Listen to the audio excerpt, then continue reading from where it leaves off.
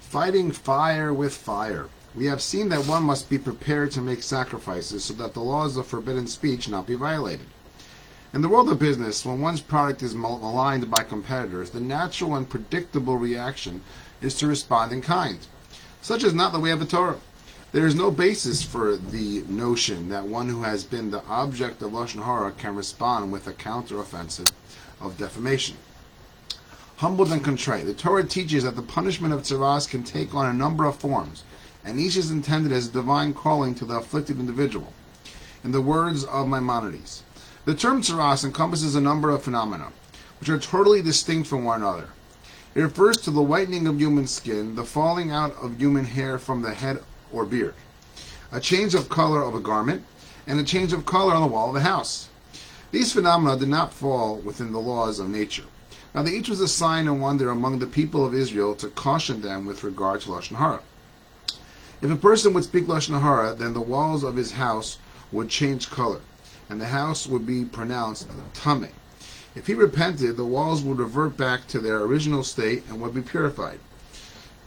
If he persisted in his wickedness until his house would have to be destroyed, then the hides upon which he would sit or lie would change color and be declared impure as well.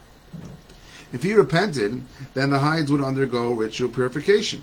If he persisted in his wickedness until the hides would have to be burned, then the clothing he wore would change color. If he repented, then the clothing would undergo purification. If he persisted in his wickedness until they would have to be burned, then his skin color could change and he would be declared a Mitzorah.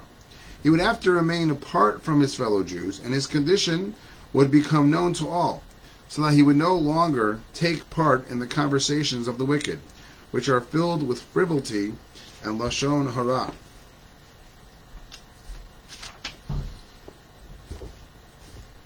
One second.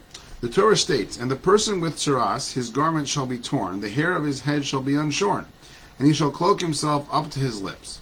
He's to call out, contaminated, contaminated.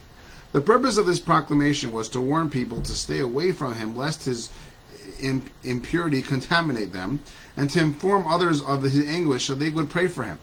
The Mitzorah's isolation and disgrace would humble him and inspire him to regret his sin. He would resolve that from then on he would refrain from committing this bitter sin, and he would beg forgiveness of those of whom he had spoken disparagingly in the past. Have a beautiful, beautiful, peaceful, relaxing Shabbos.